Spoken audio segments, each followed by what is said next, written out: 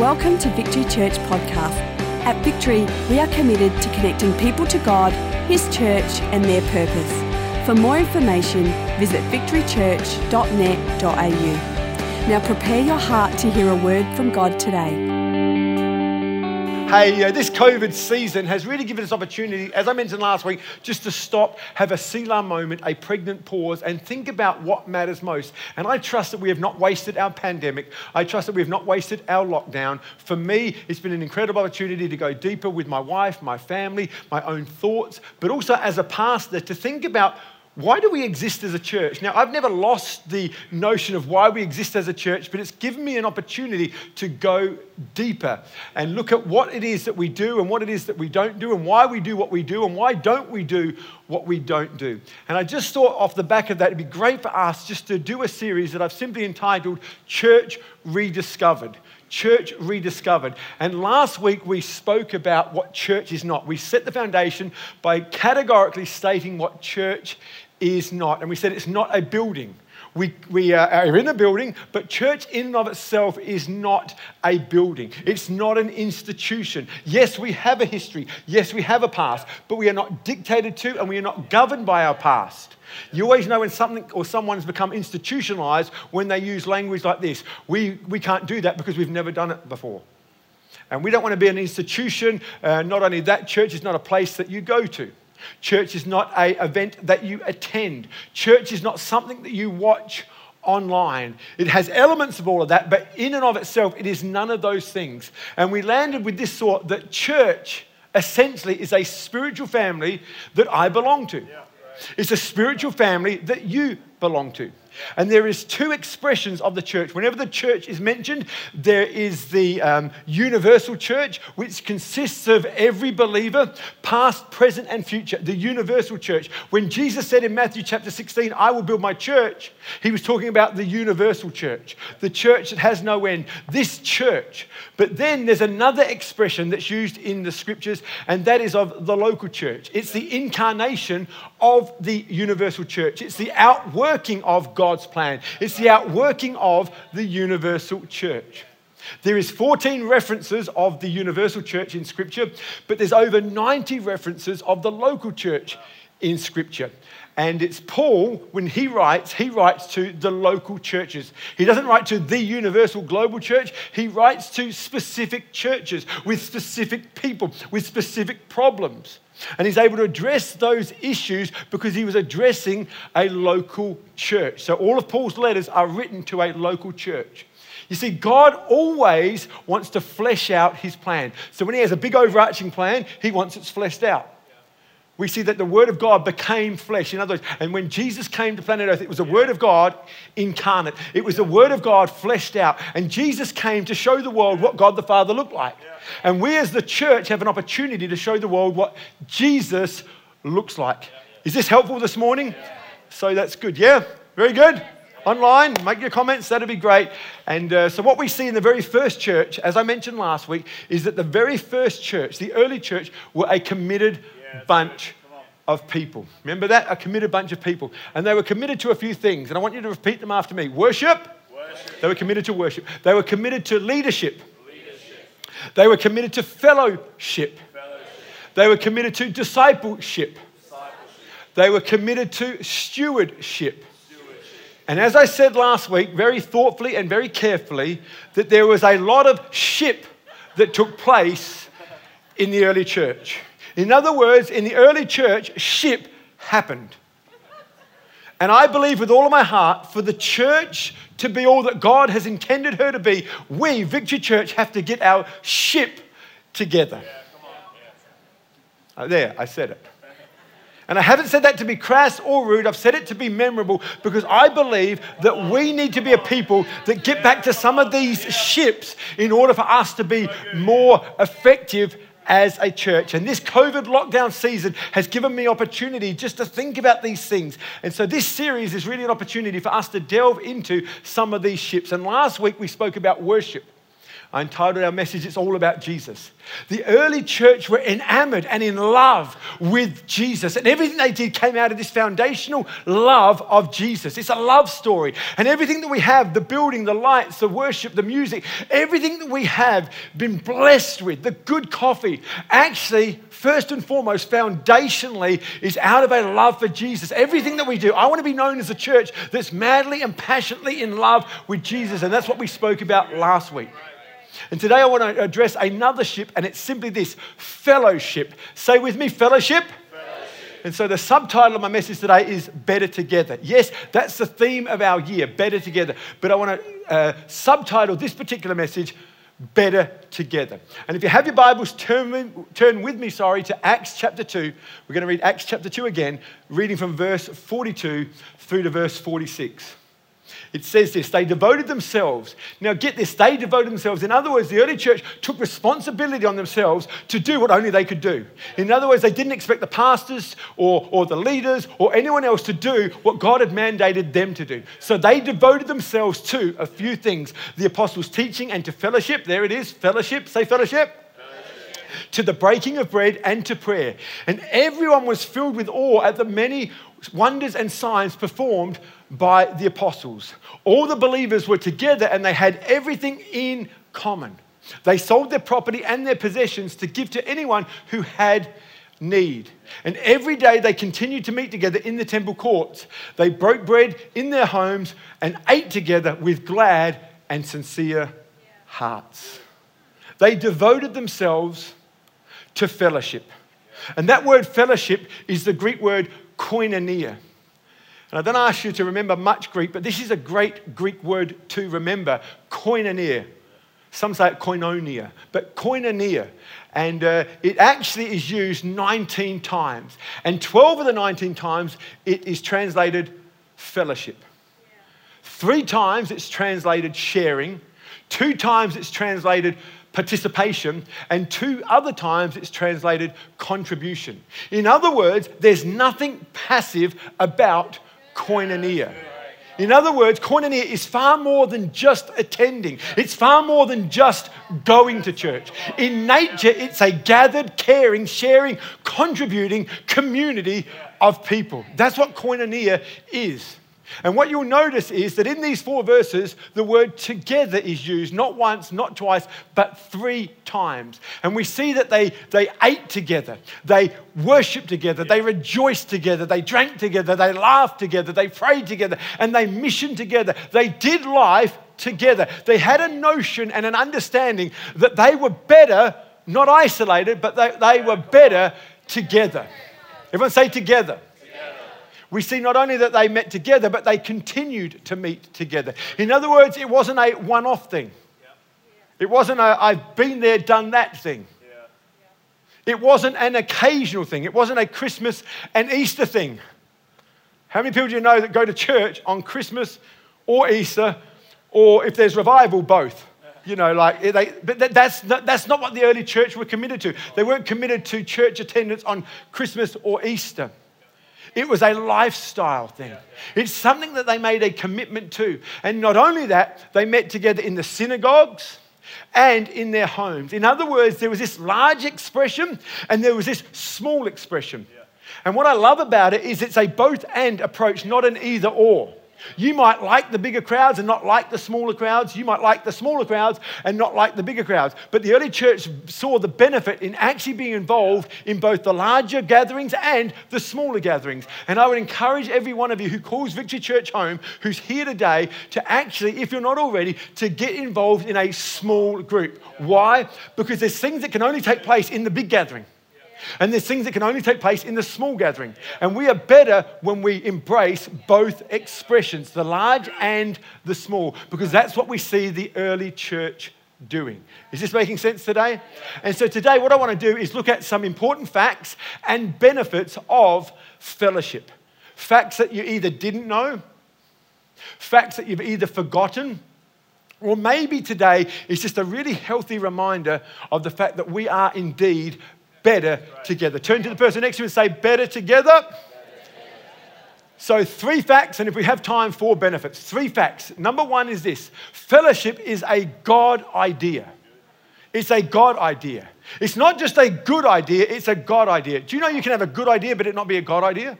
But everything that's of God is good. So it's a God idea which makes it a good idea. And from the very beginning of time, we see God's heart is for family and it's for community. He creates all that we see today on day 1, 2, right through to day 6. And at the end, he creates mankind, the pinnacle of all his creation. He creates Adam and he says it is good.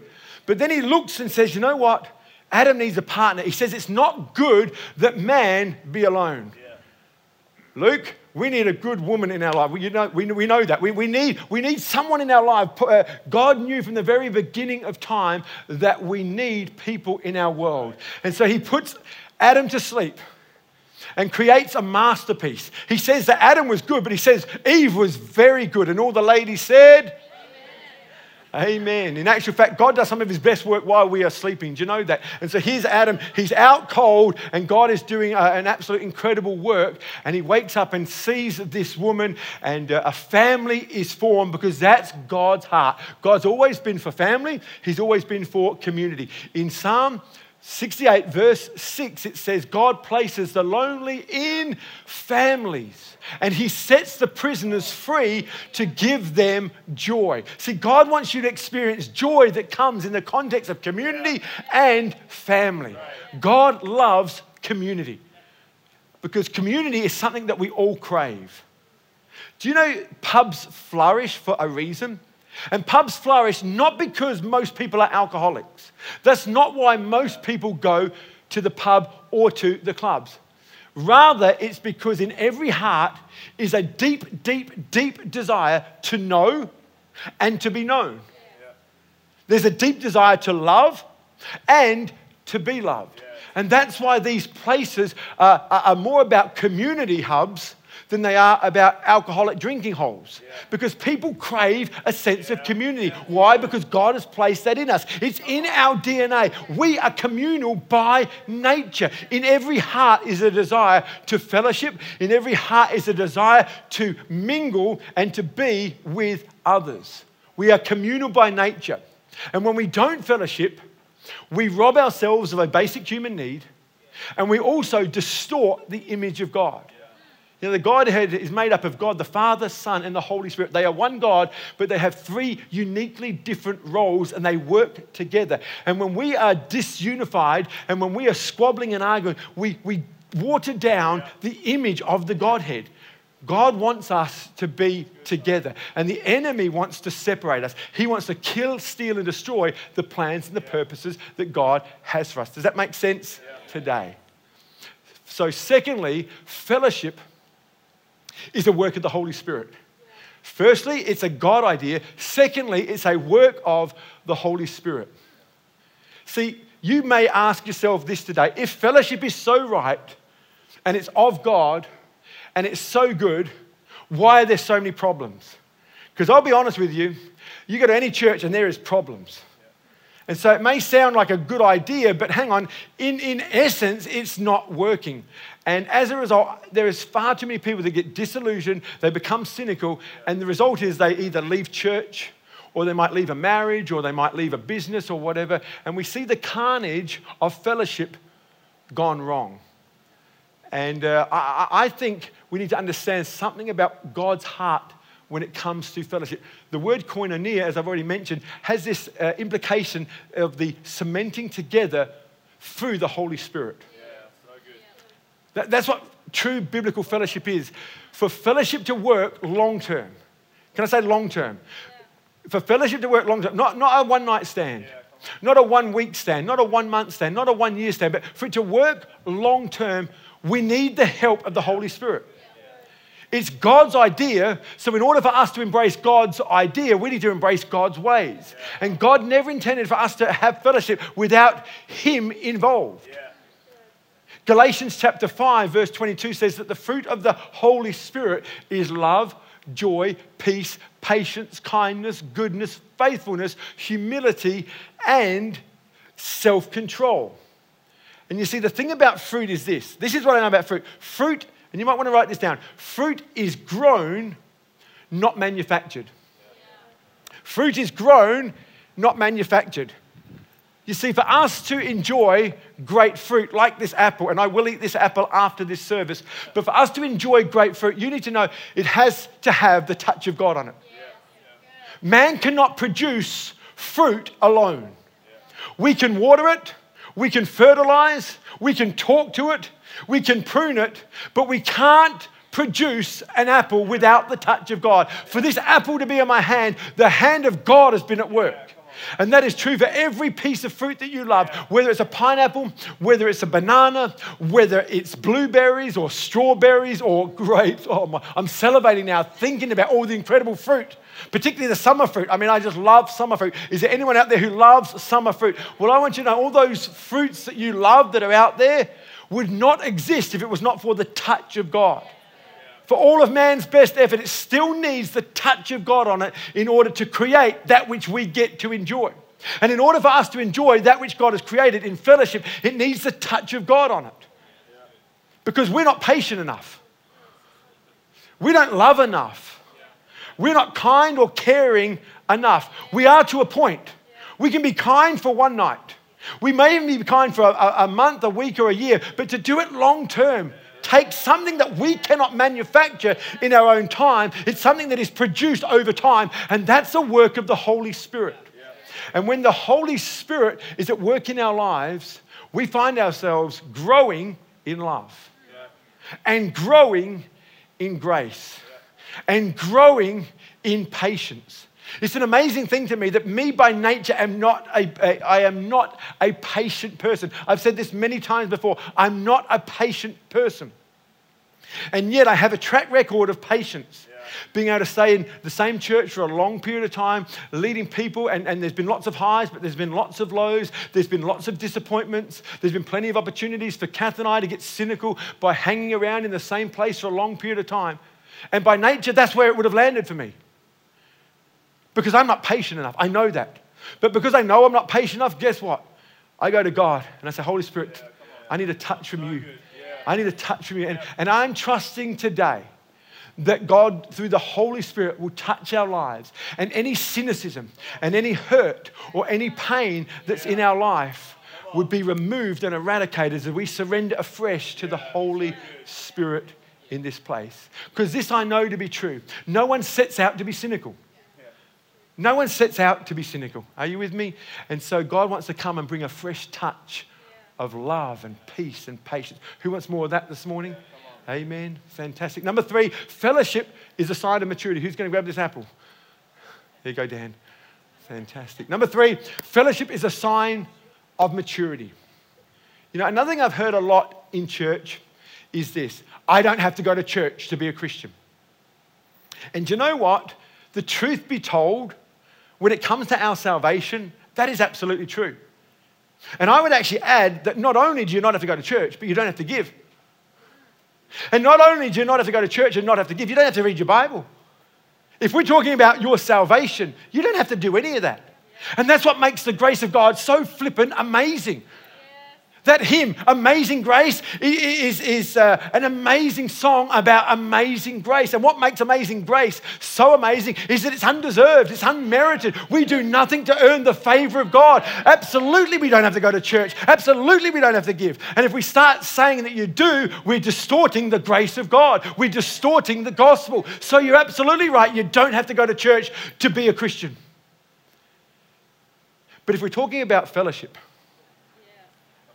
and we're talking about discipleship, that has a lot less to do with right and wrong and far more to do with maturity and immaturity. So good. See, those who say, I don't have to go to church, while that may be right, my question to them would simply be this. On a scale of 1 to 10, how mature does that make you? So if you want to play the card, I don't have to go to church, while that might be true, if our goal is to grow and become more and more like Jesus, and that's the discipleship process, which I'll be talking more about next week, if that's the goal, then how mature is it to say, I'm not going to give, I'm not going to attend church, I'm not going to read my Bible. If we make it about right and wrong, you might get off on a technicality, but if we make it about maturity and immaturity, it's going to help us assess where we're really at. And I do not believe you can say, I don't go to church, I don't read my Bible, and I don't give, and place yourself in the mature Christian category. It places you right at the zero of very immature category. Is this helpful this morning? So fellowship is a sign of maturity. What are some of the benefits today of fellowship? I'm going to go through 4 very quickly. You ready? Number 1 is this. Fellowship helps me to focus on God. I don't care who you are, we all have distractions in our life. And it's so easy to get distracted. How many know what I'm on about? It's so easy to get distracted.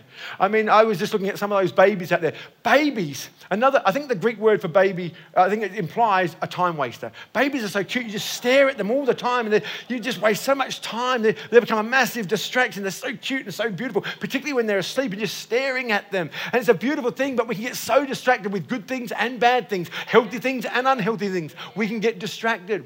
And because of that, our church family helps us to stay focused. Can you worship God all by yourself? Absolutely. In actual fact, I would say you better. You can't just rely on the Sunday experience. You should be worshiping at home by yourself.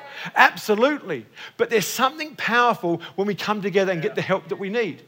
I think of a personal trainer. You know, you can train in the gym by yourself, but when you've got a personal trainer or when you've got a gym partner, it helps you to stay focused. In actual fact, long before we planted this church, I made a decision to pray with my brother. And for 2 years prior to planting this church, I would have run around his house and pray together. From 5:30 to 6:30, we would just pray. It wasn't asked of us. It wasn't mandated by the church. It was just something I felt to do. My brother felt to do it, and we just did it. Day after day, week after week, we did it for 2 years, and it was after that 2-year period we planted the church. We never prayed to plant a church. I never desired to plant a church. I never prayed to go into ministry. I didn't want to be a pastor. I didn't want to be doing what I'm doing today. That wasn't the goal. The goal was just I wanted to know more of God. And having an accountability partner in my brother helped me get out of bed. Because I've got to be honest with you, that 2-year period that we prayed for like that probably wouldn't have lasted 2 weeks if it was just up to me. Because there were some mornings I woke up and I don't want to pray. And actually, I don't even want to get out of bed. The only reason I got out of bed, I'll be honest with you, it wasn't the Spirit of God. It was just knowing that my brother was getting up. And so I'd get out of bed because I knew my brother would be getting up. And if I don't get around there, he's going to be ringing me and he's going to be giving me what for. What I was unaware of is he was feeling exactly the same as me. And he didn't want to pray and he didn't want to get out of bed, but he got up and he got out of bed because he knew I'd be running around and knocking on the door soon. And so we held each other and we helped each other. And that's what the fellowship and the family of God does. It helps us focus. It helps us focus, and that's an incredible benefit. Secondly, fellowship not only helps us to focus, but it helps us face life's problems. It helps us face all of life's problems. And I don't care who you are, we all face tough times from time to time. And fellowship aids in the healing process. Just like we saw with Beck and Jared Sanders. We saw them receiving food from people, and they ate good. I mean, you know, you saw Beck's face. She said, man, we ate really good. We ate really good. And I thank God that I'm part of a church family that enables me to receive the help I need. I think some of the tough seasons in my life, and I think about the church rallying around me and my family, particularly when I was really sick back in 2016. I will be forever grateful for the family of God for moments like that when I couldn't even look after myself. When I had our young, newly appointed youth pastor watching over me because I was too afraid to be in the hospital bed by myself in the nights because of the drugs and the hallucinations that I was having. I said, can someone stay with me? That may sound weak to you. I'm just so grateful that I was weak enough to acknowledge what I needed. And Dan McGaw came, and it was probably the lowest night of my life. I felt my body was shutting down. I felt like I was dying. And Dan was there. He was there to cheer me up, but he was just watching over me, making sure I was breathing and encouraging me. I mean, he'd never slept that night. And again, it's a night I'll never forget. I'm so indebted and so grateful to God for the family of God. Man, I think about trying to do that alone. My goodness me. I thank God for the family of God. Number 3, fellowship helps me fortify my faith. The word fortify simply means to strengthen or to reinforce. And let's be honest, being a Christian in a non-Christian world can take its toll on us. when you're at your university and everyone's going to the parties and everyone's getting drunk and everyone's doing this and everyone's doing that and you're trying to hold your line, it can get taxing. And if we're not careful, it can cause us to quit, become cynical and get complacent. And I thank God for our church family that helps me and helps you to stay strong in our faith. Proverbs 27 verse 17 says it this way: as iron sharpens iron, so one person sharpens another. I'm grateful for the rubbing up of the right way between believers. You've heard the saying, rubbing up the wrong way? Well, I actually think what happens in true biblical fellowship is that we rub each other up the right way. We get sharper because of the different people in our world. And as a result, our faith remains strong. And the last one is simply this. Number 4, fellowship helps me to find a place to make a difference. You know, this is what I know about every one of you. Every one of you has a desire to inspire. Every one of you wants to make a difference. And if you don't, it's because that desire has been robbed and stolen from you. And that, my friends, is a work of the enemy. But there's not a younger version of you that said, I can't wait to grow up and be cynical. There's not one of you who said that. There's not one of you as a kid who said, I can't wait to get old and miserable. None of you said that. None of you. I know that to be true. It may be where you are right now, but it's not what you wanted. Every one of us, by God's design, has a desire to inspire, has a desire to make a difference. That's why we wanted to be a policeman, or that's why we wanted to be a fireman, because we saw ourselves running into a building on fire and saving people and helping people, because that's what God has placed in us. And the reason some of us may not feel like that today is because of life. And life's got the better of us. And what I love about the family of God, the gathering together, is that God can visit us. And God can take things off of us. And God can pour His Spirit into us afresh. And I'm believing that He's going to do that today for everyone gathered here and everyone online, that God's going to meet you right where you are. And so that some of that desire and dream would resonate within each and every one of you again. I'm so grateful that an 18-year-old version of myself made a commitment to myself that when I was 50, I wanted the body of a young man, I wanted the wisdom of an older man, and I wanted the spirit of a godly man. I did not want to get bitter, I wanted to get better. I want every circumstance in my life to make me a better person. I don't want to lament, I don't want to just sit in the past. I want to use it to make me a better person. And I'm so grateful for the touch of God on my life that's helped and held me. And I'm so grateful for the people in my world that have helped and held me. That's why I love the family of God, because it helps us. It fortifies our strength, and it helps us to find a place to make a difference. You see, every one of us in this room today and everyone online, at the end of our life, we'll be asked 2 questions. God's going to ask every one of us 2 questions. The first question is simply this: what did you do with my son? And how we answer that has a bearing on where we spend eternity. For all of those men, women, and children that said, I received Jesus into my heart as my personal Lord and Savior, we will spend all eternity with Him. And for all of those who rejected Him, they will go to another place. And contrary to popular belief, God does not send anyone to hell. He just gives people their wish. He just gives people their desire. If you want a life and you want an eternity away from me, here it is. Even at the last moment, He's still giving people their desires. And so the first question is, what did you do with my son? And that determines where we spend eternity. The second question is this: what did you do with what I gave you? And that determines how we spend eternity. Because in heaven, rewards are given out. And those rewards are based upon what it is that we did here on planet Earth. And it's not based upon what other people did. The curse of comparison that we live in on planet Earth doesn't exist in heaven. So God's not comparing me or my race with someone else's walk or race. He just wants to know what you were given. And what did you do with what I gave you? That's His heart. And in 1 Peter chapter 4, verse 10, there's this beautiful verse. It says, each one should use whatever gift he or she has received to serve others, faithfully administering God's grace in its various forms. Isn't that beautiful? And the local church helps us to discover God There's a community to grow where we can be discipled, and through that we are formed into and find out what it is that we're actually called to do. For me, it landed serving in the church as a senior pastor. For many of you, it's going to look different, but we want to play our part as a local church to help people find God, be connected to God, to His church, and ultimately their purpose. Is this helpful this morning? Will you stand with me? I'd love to pray with you.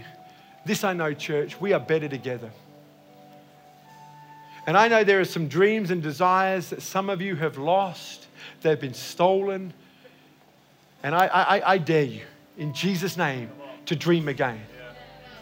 In this environment of faith, in this environment of healing, in this environment of freedom, let's dare to dream again. Because God does not want you to see out the rest of your life cynical, hurt, bitter, isolated, twisted. He wants you to live as free men and women. He wants you to fulfill the plans and the purposes that He has for you. And God has an incredible way of redeeming time that we perceived as lost. He has an incredible way of redeeming that time. And so I want to pray for you, and then we're going to worship just a little bit longer before we close out this service. For those online, why don't you just lean in and receive this prayer today? Come on, church. Father, I just thank you. You are a good God, and you give us good gifts, and you give us good things. And one of those good things is fellowship. It's the gathering together. It's the koinonia that takes place under the guidance of the Holy Spirit. We invite your Holy Spirit in this place to soften hearts, that we might dare to dream again. Where we've become cynical and disappointed and our hearts have become hard, we ask you right now to come and present yourself in this place right here, right now, and soften every heart. Oh, I pray that you, by the power of God, would come and that we might grow again in love, joy, peace, patience, kindness, goodness, faithfulness, humility, and self-control. We realize for that fruit to be outworked in our lives, we need a touch from heaven today. And so we throw up our hands. Come on, church, wherever you are right now, let's throw up our hands. Let's surrender afresh and let's cry out to God and believe for a touch of heaven today. Come, love, joy, peace, patience, kindness, goodness, faithfulness, humility, self-control, ours in Jesus' name. Thank you for taking the time to listen. If you have any questions, please email us at admin@victorychurch.net.au.